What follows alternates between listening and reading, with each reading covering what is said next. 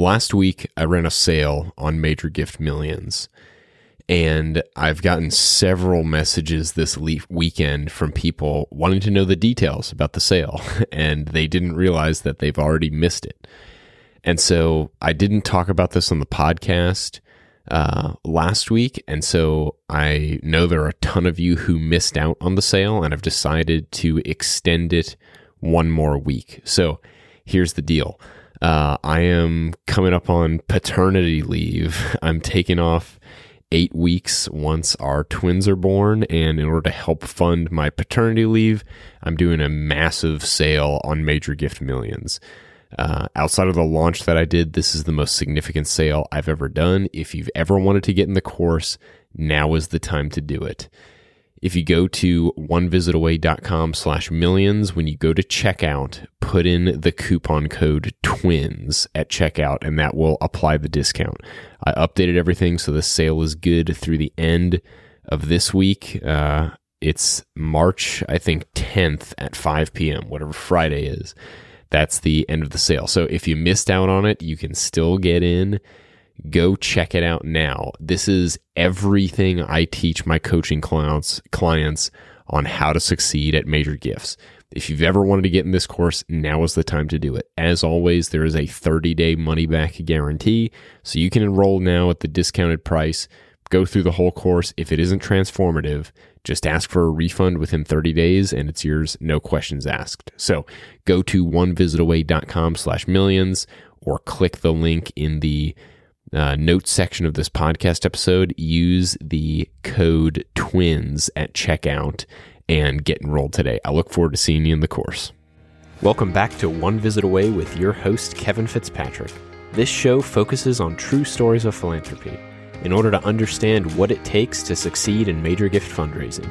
Listen to these stories, and you'll realize you're just one visit away from a transformational experience for your benefactors and your organization. If you haven't done it already, I really think you should check out MarketSmart's new white paper titled Fundraising Automation, the Nonprofit Leader's Guide to Optimizing Operations. Here's why.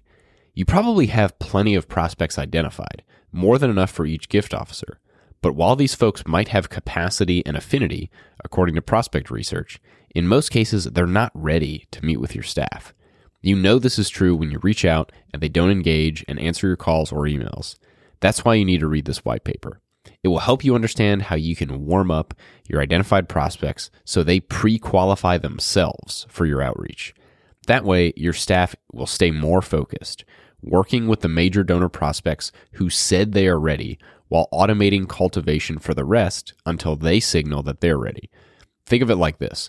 With fundraising automation, you're basically adding a helper to your team who works 24/7 and never takes vacations. One who knows exactly what to say to help people move themselves forward, so they lean in and even raise their hands or set an appointment with a gift officer entirely on their own. This white paper will help you understand how you can deliver this kind of truly donor-centric cultivation automatically, so you won't have to hire more staff. Instead, you'll optimize the great people you've already got and raise more money more efficiently.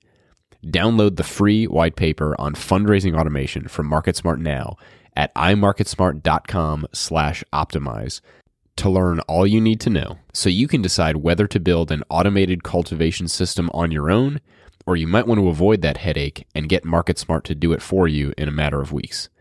Either way, I urge you to check out this free report at imarketsmart.com/optimize. Hey everybody, welcome back to the One Visit Away podcast. I'm excited to tell you about this episode's guest, but before we get there, I want to remind you, as always, if you enjoy my content, go check out my course, Major Gift Millions. You can learn more at onevisitaway.com/millions. It's 40 plus video lessons of everything I believe you need to know to be successful at major gifts. But go check that out. I'll leave a link in the notes section of this podcast episode. In the meantime, I hope you enjoyed this great conversation with Jenny Craig. She is a Senior Director of Philanthropy at Embry-Riddle Aeronautical University. She's also one of the founding members of my course, Major Gift Millions, and it's been great getting to know her over the past year or so, and I really enjoyed this conversation with Jenny. By the way, right after we recorded this, she told me that she's working on a resource to help people with the affinity programs that she talks about in this episode. So if she has sent me that resource by the time this airs, I'll put a link to it in the notes section of this podcast episode. And if not, you can always connect with her, Jenny Craig, Jenni, on LinkedIn, and I'll leave a link to that as well, so you can get in touch with her there. But thanks so much for listening, and I hope you enjoyed this great conversation with Jenny Craig. Well, welcome to the One Visit Away podcast, Jenny. Thanks for being here. Thank you so much, Kevin. It's great to be here. Yeah, so if you could just tell everybody a little bit about yourself and what you do. Sure. So I've got about 15 and a half years of experience in higher education. I started out in marketing and then quickly transitioned into athletics, where I spent about 10 years doing season tickets and sponsorships and galas, all the things that athletics is good at. And then about 3.5 years ago, I made the transition into philanthropy, into fundraising. And I love it. On a personal side, I'm a wife and a mom of 3 beautiful little girls, brilliant, smart, fun little girls. They keep life interesting, as you know. Yes, indeed. Yeah, that's awesome. And you've also you and your husband have a business as well. We do. We've got Copper Bottom Craft Distillery. We are a craft distillery right here in Daytona Beach. We make award-winning rum and vodka. And we also just started making gin too. And you can order online, Yeah, I've checked out y'all's website. It's on my list of things to do, is to acquire some. So. We can ship it right to your door. I'm sure we can make that happen for you. Yeah, that's awesome. Well, cool. Yeah, this is fun. So you and I got connected maybe a couple years ago or something. It feels like it's been a while. Yeah. Yeah. I've been following along. Yeah, you've been a fan of the podcast, and we've interacted on LinkedIn, and you've also, I think you were one of the founding members of Major Gift Millions. I kept my thank you note from you.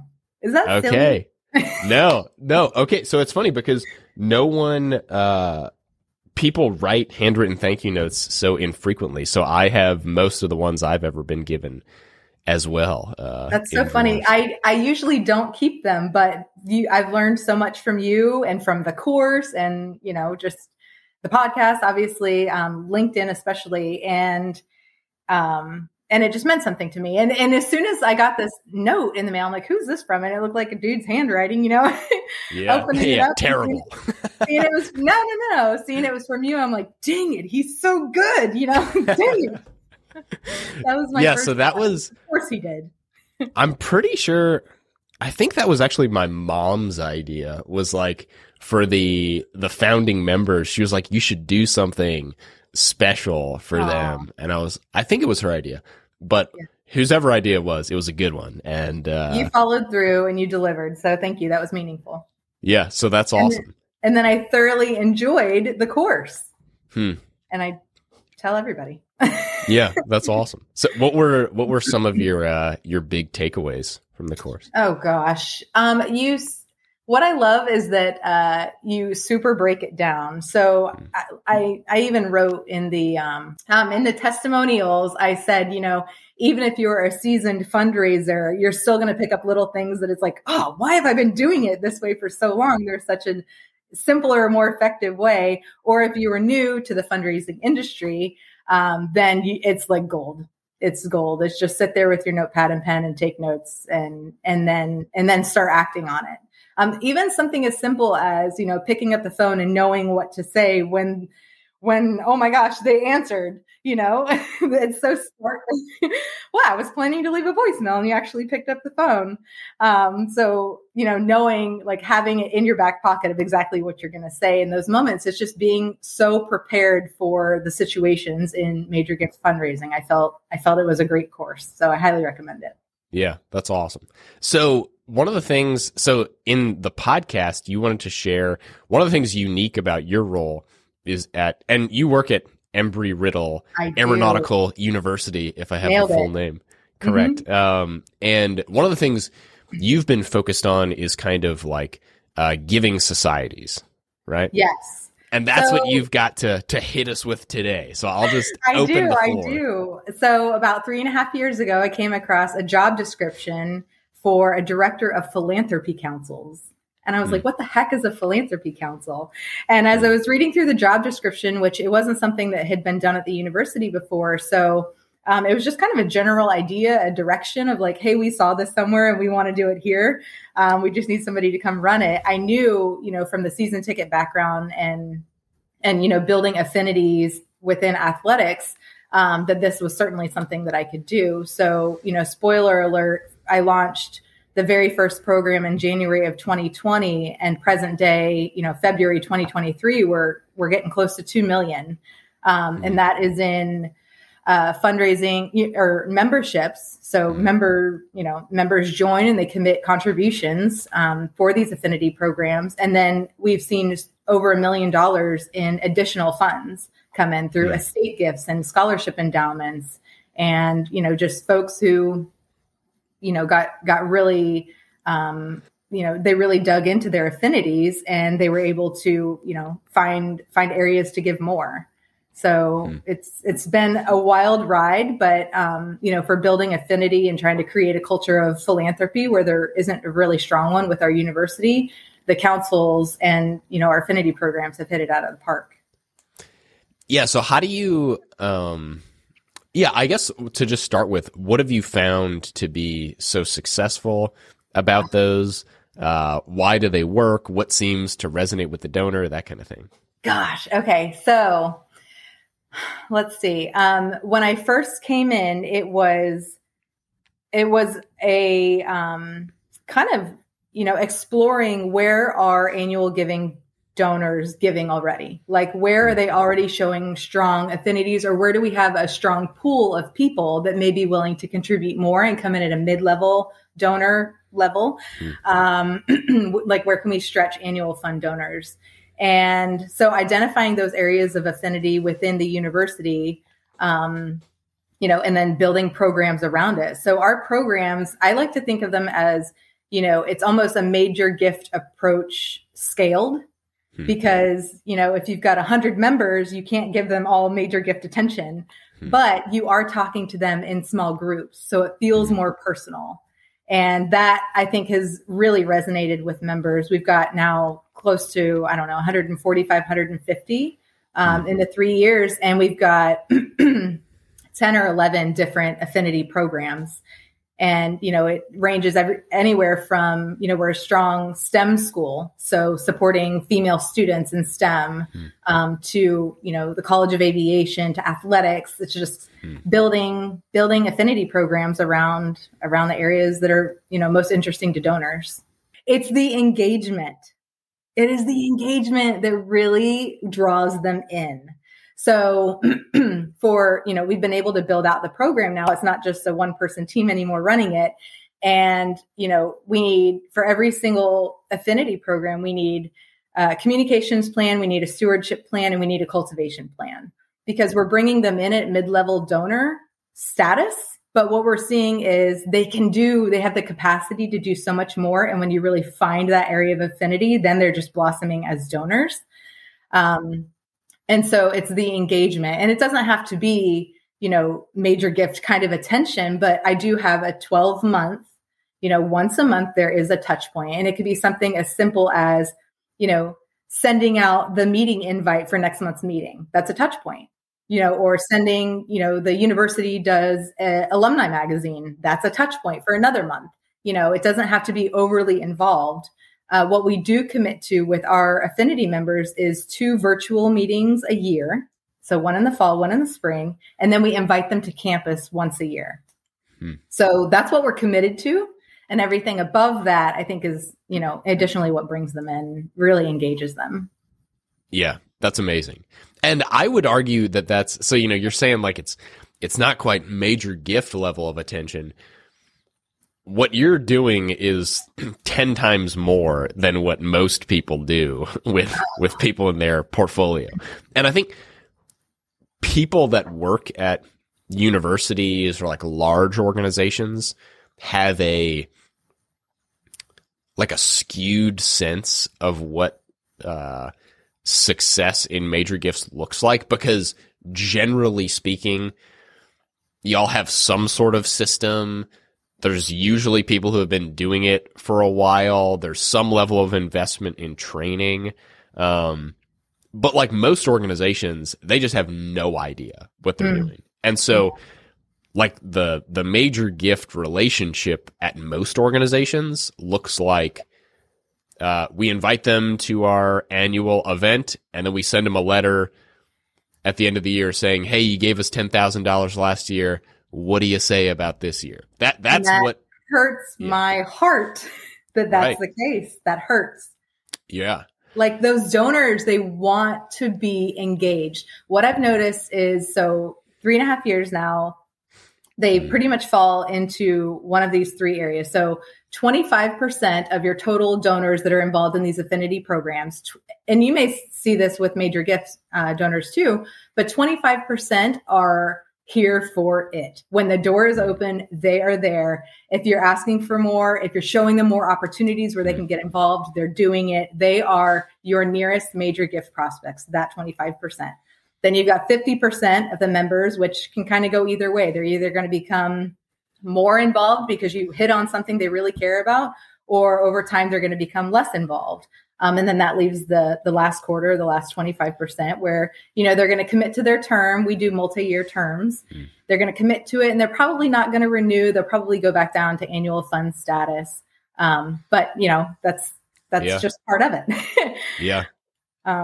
So yeah, it's been so fruitful, and there's so many stories that I could share about. I've got one person right off the top of my head who, I reached out to one of my colleagues who was, managing him as a major gift prospect. And she said, oh, don't bother reaching out to him because he already said he's not going to give any more to the university. He's already given everything he's going to give. And I said, but, he's got consistent giving, even though it was, annual fund level, but it was consistent. No one was asking him to do it. He was just doing it anyway.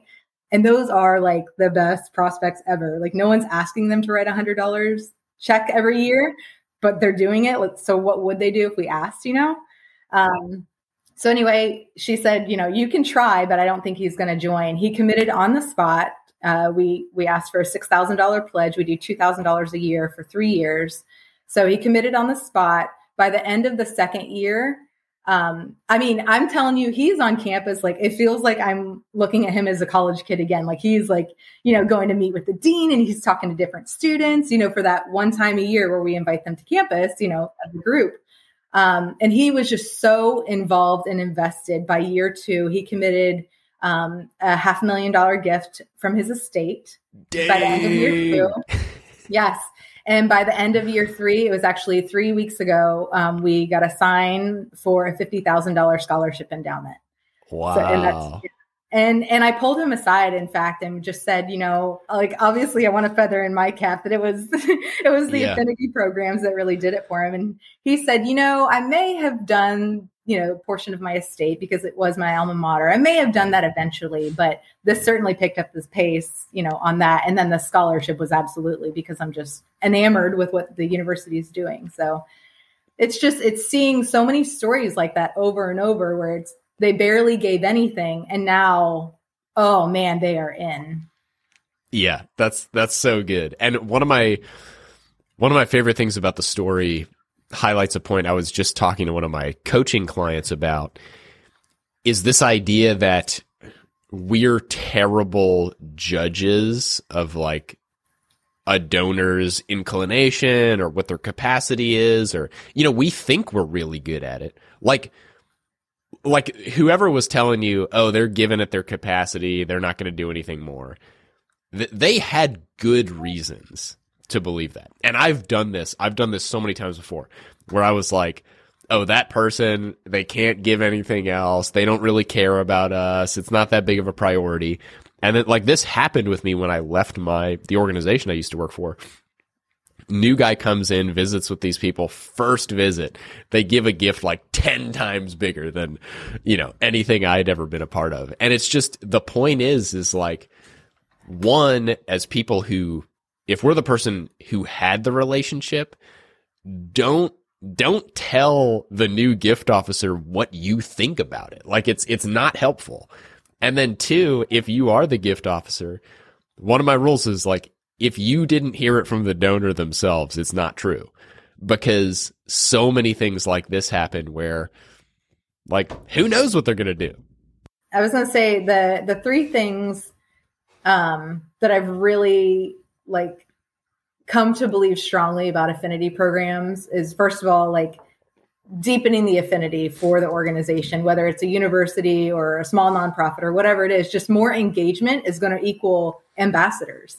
Mm-hmm. And I think that, you know, you're less likely to cultivate ambassadors from an annual fund level and maybe even from a major gift level. I don't know how many major gift donors are like, hey, I just gave this and you should do it too. But, you know, if they're joining at that mid-level range where everybody's kind of buddies and everybody's coming to the same thing and they're all participating, then it's like, hey, why don't you do this or join in? You know, so it just deepens the affinity for the organization and they're quicker to bring others in. And then secondly, I feel like we shouldn't talk about revenue in a world, you know, around philanthropy. But when you know, if you've got 10 members who've committed to $2,000 a year for the next 3 years, you know that you've got $20,000 coming in for the next 3 years, and you can plan around that. You can budget for that. That's, you know, to some organizations, that's a huge deal. And then finally, they are the pipeline for major gift donors. I feel like show me your strategy for your mid-level donors, and then I'll show you the future of your major gift prospects.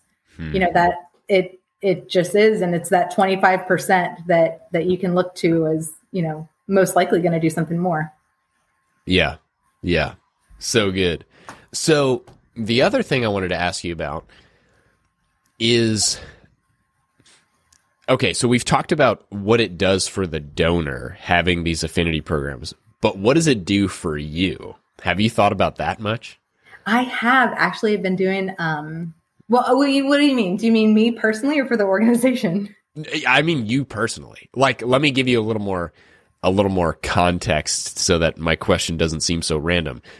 But a lot of organizations, like when you came in to this role, it was advertised like this is to build affinity programs.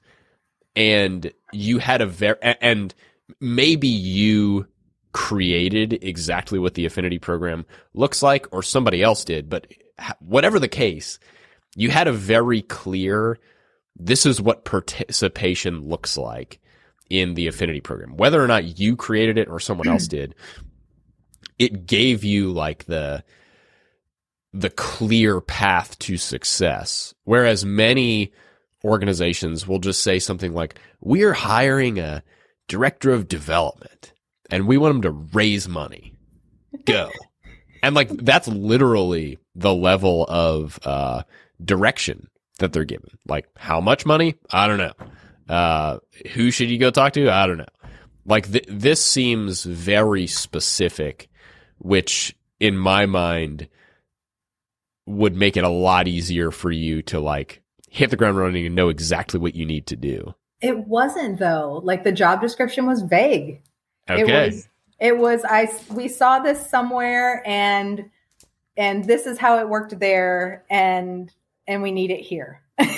Okay. And so it was because I had institutional knowledge. I'd, been there in my previous role for a few years. So I knew like where the areas of affinity were most likely to be. So I feel like I brought a lot to the table, but there wasn't direction. And also this is a very engaged group. This is not just like hanging up a shingle and saying it's a giving circle, contribute your money, and we'll let you know at the end of the year how we spent it.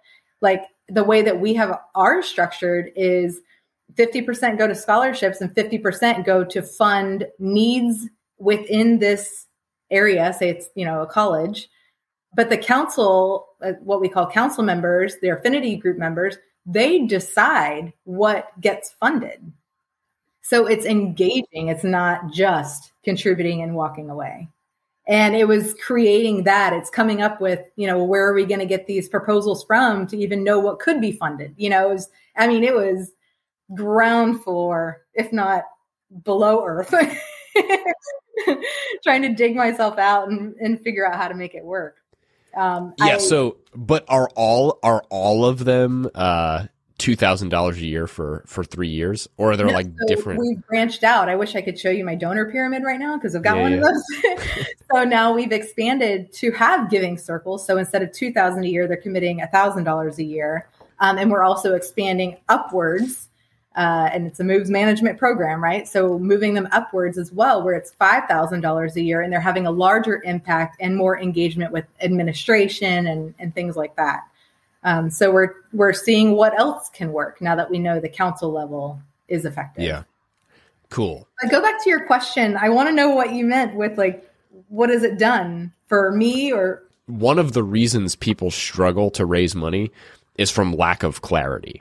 And it sounds like you provided the clarity in your role, but the clarity was there nonetheless. So let me try to think of.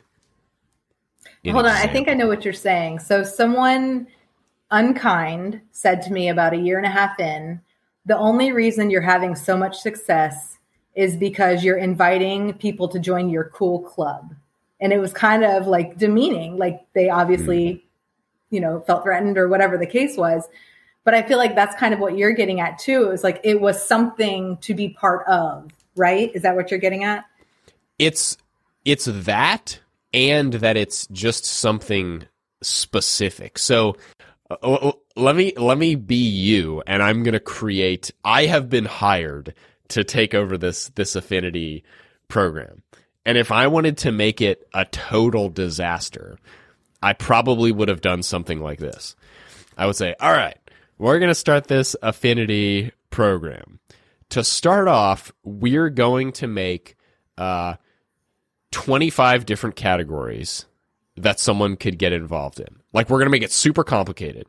And so, there's all these different areas they could be involved with in the school. And then instead of just having one option, which is $2,000 a year for 3 years, we're going to make 10 options. We want to give people the choice of you have to stop. This is terrible. Right. But this is my point is that lack of focus is what causes fundraisers to fail. And I think business owners to fail. It's like with Copper Bottom Distillery, it's if you would have started with, hey, we make vodka, we also make beer, we make rum, we make sparkling water, and we also serve, we make our own organic dog treats, and we're trying to bring in that, there's no focus, so no one knows, is this for me? Because it seems to be for everyone. And putting parameters around what does it look like to enter into this program, it helps the donor for sure, but it also makes it very clear what you need to do. Because it's I got this one program. It's $2,000 a year for 3 years. And I need to go talk to these kind of people. And you probably wrote down goals around this is how many people I want to have in here by this period of time. And then you just started doing some math of, I got to go talk to this many people, and I got to go, you had a clear path to success because you created it, I would say. Yeah. I see where you're going with that. And I don't disagree. I certainly failed along the way. I'd rather not go into some of those, but and then there were some affinity programs that we tried to start that really never got going. And so then we had to pivot, So, but yeah, you're exactly right. And my goal was to keep it intimate. Like I said, scale the major gift engagement if that can be done with these mid-level donors. And so every single council or affinity program is capped at 20 members. We're not going over 20. That was another thing. And so then, okay, this one's full or this one's up and running. Let's move on to the next one. Let's kick off the next one. And so the goal every year, first year goal is, looking at a potential area of affinity.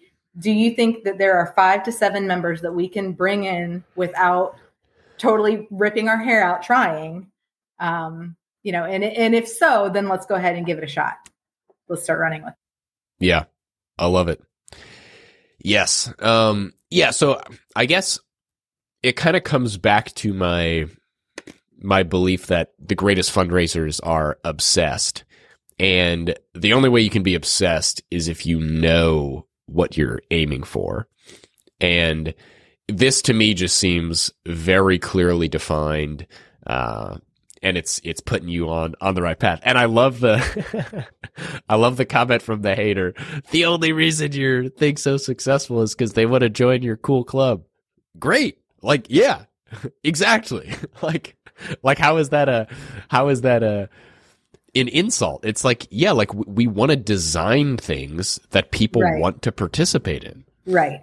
And so some thought that I would have a difficult time because it's more central philanthropy than, you know, tied. I'm not within any particular area on campus. I'm just central. But one thing I was going to say is, you know, when you were giving your example of what not to do, here are 25 areas that you can join. We don't do that at all. Our outreach is, you know, whether it's based on their career or the college they graduated from or where they've been contributing all along, we would like for you to consider joining this program. No other option. They don't even know what else is out there. Like, we want you for this. We value your expertise, your insight, your experience. We think you'll be valuable right here. Yeah, I think clarity is the key to success. If you, Yeah, I was going to say, if you gave someone the menu of options to study for 3 months, they would never make a decision because it's too much information. Yep. And I had a meeting last week. I was talking with some folks from the Humane Society because I firmly believe this is so transferable. I keep saying the university, but outside of the university setting, with them, I said, do you know who your donors are that loves cats versus the ones that love dogs versus the ones that love bunnies, you know, and what's the answer to that? And then you can even go more niche than that. It's, you know, what about the folks that want to see more animal rescues? Do you think you can rally some people behind that? You know, you can get so particular with your real needs of organization. It would be hard to be like, help us keep our lights on and join our program. That's not a thing. No one's going to rally for that. I mean, sure, they want you around, but, you know, to really deepen affinity, it has to be the area that they are super into. And that's what's going to create more. Yeah. What's another story of an interesting thing that happened once you started reaching out to somebody? You know, I learned, I'll give you a failure story real quick. And this I learned in the Kevin course. I mean, I knew immediately what I'd done wrong, but it was reinforced through your course, through the One Visit Away course. I reached out to somebody. He was a consistent donor, I would say lead annual giving even, you know, probably 1,000 or 1,500 annually. And so I reached out to just say thank you. Genuinely thank you. If the conversation led to more, you know, then great. But honestly, thank you. And even I didn't really have a program that I thought he would be interested in anyway. I hadn't come across the niche that he was, you know, kind of contributing to. So anyway, I reached out to him. We had a great conversation. We probably talked 30 or 45 minutes. He's telling me about his kids, this and that, da, da, da, da. And then I go to get off the phone with him. Just wanted to thank you again. And he's like, no, really, why did you reach out? And I was like, no, truly, I remember feeling defensive. No, truly, I just wanted to say thank you.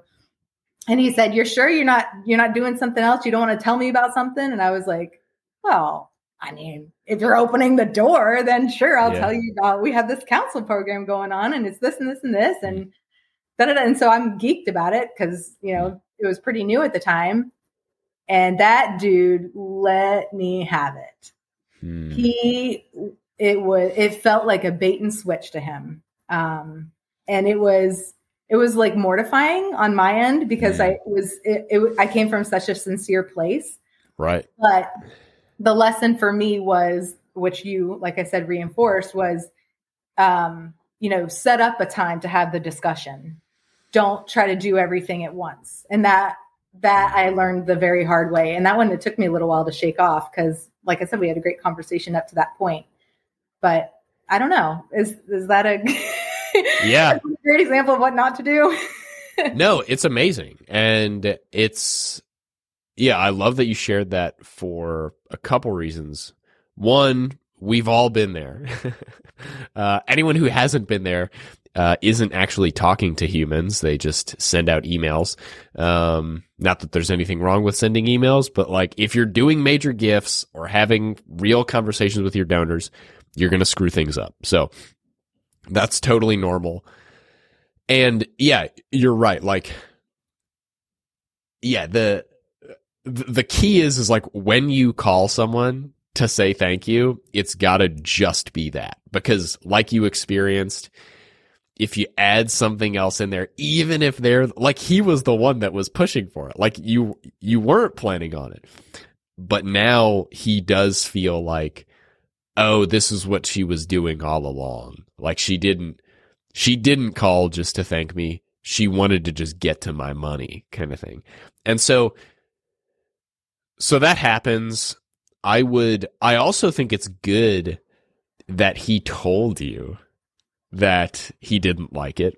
I think that's great. I think a lot of times the worst thing is that he's upset by it and he just doesn't say anything. You know, you ask him, hey, if he wants to join the council, and he just says, yeah, I'll think about it. And then he hangs up the phone, but has zero intention of ever communicating with you. And you'll never know what's going on. So now the question that I'll ask you, and we don't necessarily have to leave this in, have you reached out to him since then?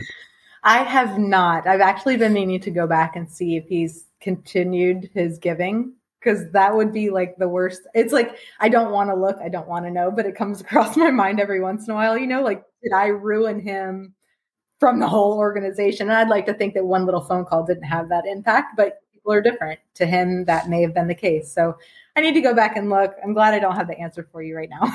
Yeah, you need so I don't care if he stopped or if he kept giving, but you need to reach out to him again. Is he local or is he elsewhere? No, he is elsewhere. Well, I would go elsewhere and I would tell him, I would write him a handwritten note, maybe going back to handwritten notes. Or call him, whatever. Might start with the note. I would apologize for what you did. I would tell him how, like, yeah, I would just apologize. I wouldn't make any excuses. I already did apologize. Okay, Kevin, I did apologize. It was not a handwritten note. It was an email. It was an email, but I was mortified and I never wanted to think about it again. So I would, but I'm saying, like, I would lean into it. I would write him the handwritten note, apologize, tell him you would like to visit with him in person if he's open to it. You will not, under any circumstance, ask him for a gift, but you would like to try to repair the relationship. And the reason I'm telling you to do this is because I guarantee you this has happened to him before. Like, if anybody has been involved in giving, they've had negative experiences with fundraisers. And I almost, because he was asking so much, I was like, are you sure? Is there something else? Makes me wonder, like, has this specific thing happened to him and that's why he was kind of touchy about it? And I can guarantee you everyone else he's had some kind of reaction like this has never contacted him again. And so if you can be the one to step into that awkwardness and just be like, yeah, I screwed up, that doesn't mean you have to hate me for the rest of time. Obviously, you wouldn't say that, but it's like, if you can be that person that willingly steps into the lion's den, like, he knows you're afraid of him. Like, he knows that. He knows you feel bad. And so, but if you can push through that, he'll be like, wow, this person is special. I cannot back down from a challenge.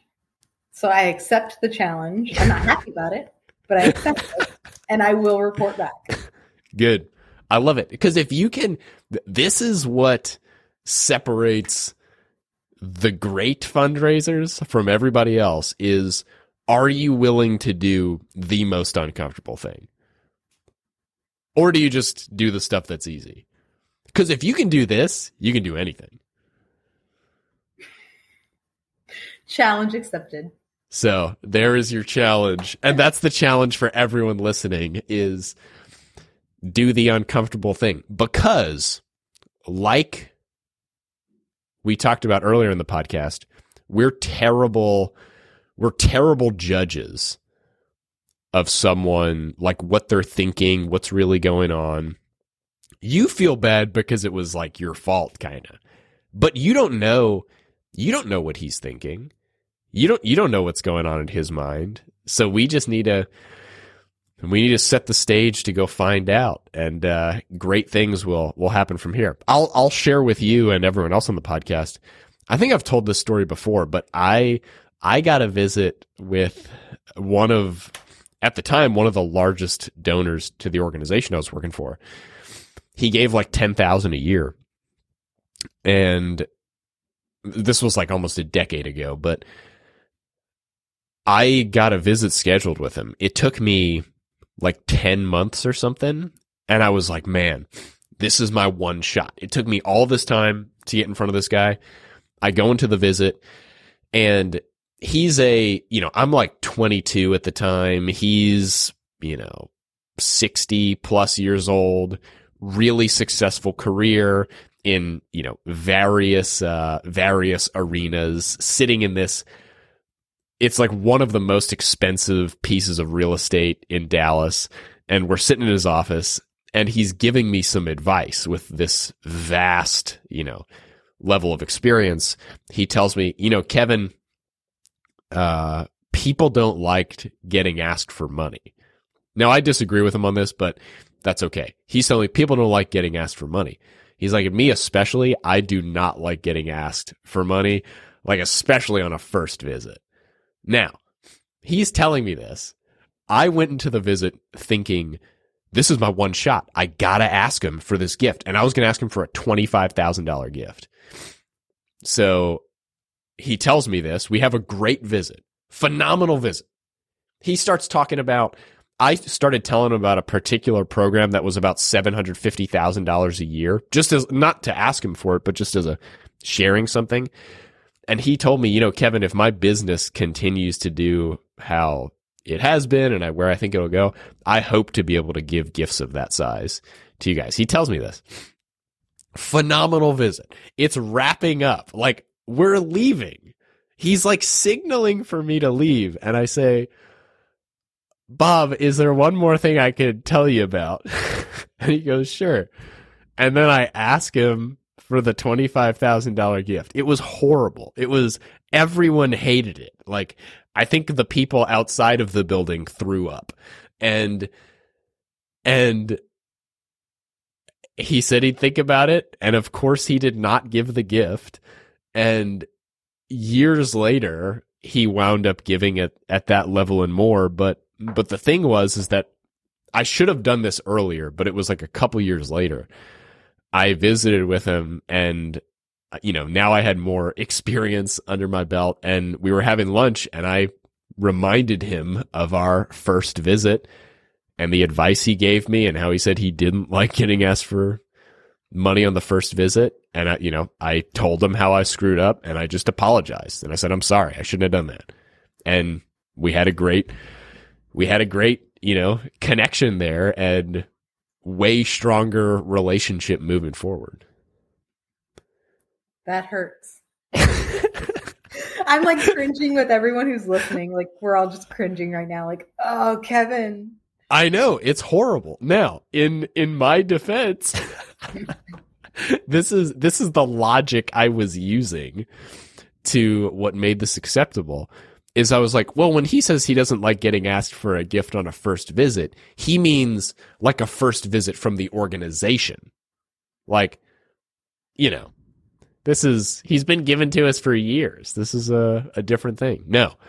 And because at the end of the day, what it comes down to, and this is what my post was about today, is I went into that visit thinking, what can I get out of this? Rather than how can I serve this person well? And when you do the what can I get out of this, things are horrible. Mm-hmm. As we've seen. Yours and my example. Oh. Yes. But look at all the good you've done. Look how far you've come. He writes me a letter every year saying, Kevin, I hate you. You're the worst thing that's ever happened. My question is, you said he went on to do more for the organization. Were you still like primary managing him? Mm-hmm. Okay. So somehow you redeemed yourself in his eyes to the point where it was appropriate to ask for a gift. Right. Yeah. And there's a couple things I would say. One thing is that you can pretty much overcome any one mistake. And then the other point is people expect crappy experiences from their gift officers. Like, that's why I'm telling you, like, no one's ever done this before with this guy. Because few people do any of the things you've done with your council members in the first place. And so people expect crappy relationships. And so this guy hasn't thought about what you did for more than 60 seconds. You think about it every time you see his name, or like once a week or something. But he doesn't. This is just normal to him. So I think this guy, he didn't have high expectations of what I was going to bring to the table. So you started real low and then you just worked your way out of the pit, and there you go. Yeah, exactly. So let it be a lesson to all of us. Just go ahead and blunder the first time, whatever. Too real bad, right out of the Well, gate. it's like, it's one of the things Grant Cardone says is that there's no one thing you can do to blow a deal. It's the things that you don't do. It's like, this is a perfect example. The one thing you did of, I made a mistake, I hurt his feelings, he thought it was a bait and switch, that didn't blow the deal. The fact that you're not doing the things, you're not reaching out to him again, you're not apologizing, that's what blows the deal. It's not the things you actively did. It's the things, like, we never do anything that makes the person go, I hate you so much, I will never talk to you again. I hope the organization burns to the ground. That doesn't happen. We just feel embarrassed and then stop talking to people. Yeah. Back when I was in athletics, I was the one on the microphone making people do silly things at half court, blindfolded, whatever, put ball all the way down the court, whatever. And I always called it, like, the folks that I was training to do the same work, I would call it the Melissa McCarthy factor. Like, she's amazing comedian. And I said, she would sacrifice life and limb for the sake of the laugh, like for the audience. She will literally physically hurt herself in order to get the laugh. And I feel that way in this role too, like exactly what you're saying. You have to be willing to humbly come back. Now, a couple of years has gone by. Maybe that's too long in some people's eyes, but and see if there is a redemption story there. But being uncomfortable or getting comfortable, being uncomfortable, all that. The Melissa McCarthy factor, willing to sacrifice it all for the good of, what's to come potentially. Yeah. Tough lesson. Do it. So you'll reach out to him, and then next time you'll come on the podcast and tell your story of triumph.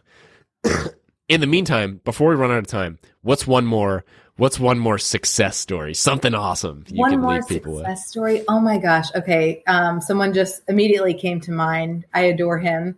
He is retired military, an alum from the university, and he actually post-military suffered a traumatic brain injury. And so there's all kinds of things that came with that, PTSD and just he's had it rough. And anyway, he had been giving a very small annual giving amount, consecutive years. And so one day I reached out to him, and we had such a great call. So my strategy for this, if it matters, is I usually reach out with an email asking them to consider joining a particular affinity program. And then I include an attachment. So it's got all the details in there. They know what they would be signing up for if they agree to it. I'm not going to spring it on them on the phone call out of nowhere. They've got the information to accept a phone call, basically. And so anyway, he, we scheduled the call, and he's telling me about, what he's been through. And I mean, we're both just absolutely sobbing. It was the only time that I was truly like really brought to tears, on this phone call with this donor. And so needless to say, he joined. And then, and I was actually recently looking at his consecutive giving prior to joining the Affinity program, and it was $1,600 over the previous 5 years. So he committed, $6,000 over the next 3 years. And just like the first gentleman that I was talking about, after probably a year and a half, he wanted to start his own scholarship. And he was also really moved by this particular faculty group. And he wanted to provide them with resources to go to conferences, that would impact students long term, which, he really cares about, impacting the lives of faculty to then impact students or, continuing education. But anyway, so he went on to do a $50,000 endowed scholarship, and then he contributed $5,000 to the faculty. And then a little bit more time goes by, and I have these life insurance policies I haven't really taken a look at in a while. Would you guys be interested? Well, yes. So we're just, he's just. And what I love about him is I always tell him he brings so much heart to those virtual meetings and, the in-person meeting that I referred to earlier, what we do with the councils. He brings so much heart to them. He's not bringing his amazing background expertise, but he brings insight and kind of reminds us of what the purpose is, why we're all there, why the donors are there. And so he was kind of, out of left field because he wasn't really, still in the game anymore as far as the industry is concerned. But he's brought so much more, not just philanthropically, but, emotionally and mentally to what it is, because he's getting so much out of it. So I hope that makes sense. But he's just so engaged that he's one of the first people to come to mind. Yeah, that's incredible. So one of my key takeaways as we kind of get ready to close up here is get yourself an affinity program or something that gives you a reason to get in touch with these donors, because there's way more they can provide and there's way more they can be fulfilled with if we just have the courage to reach out and start that conversation. Well, Jenny, this has been amazing. Any final thoughts or words you'd like to share with the millions who will listen to this? Minus a couple million. I was like, really? Millions? You didn't say that.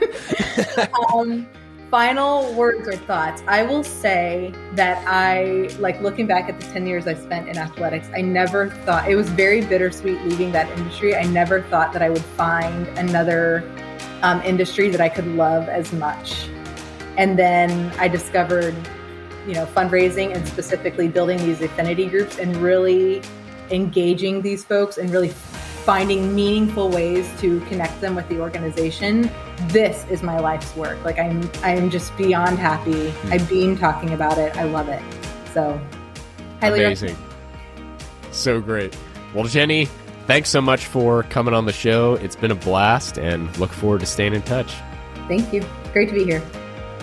That was Jenny Craig with Embry-Riddle Aeronautical University. If you enjoyed this episode, please leave a rating and review in Apple Podcasts. And as always, go check out my course, Major Gift Millions. You can find out more at onevisitaway.com/millions, or feel free to send me an email, kevin@onevisitaway.com, if you'd like to learn more. But thanks so much for listening. I hope this episode has inspired you to schedule more visits. After all, you're just one visit away from a transformational experience for your benefactors and your organization.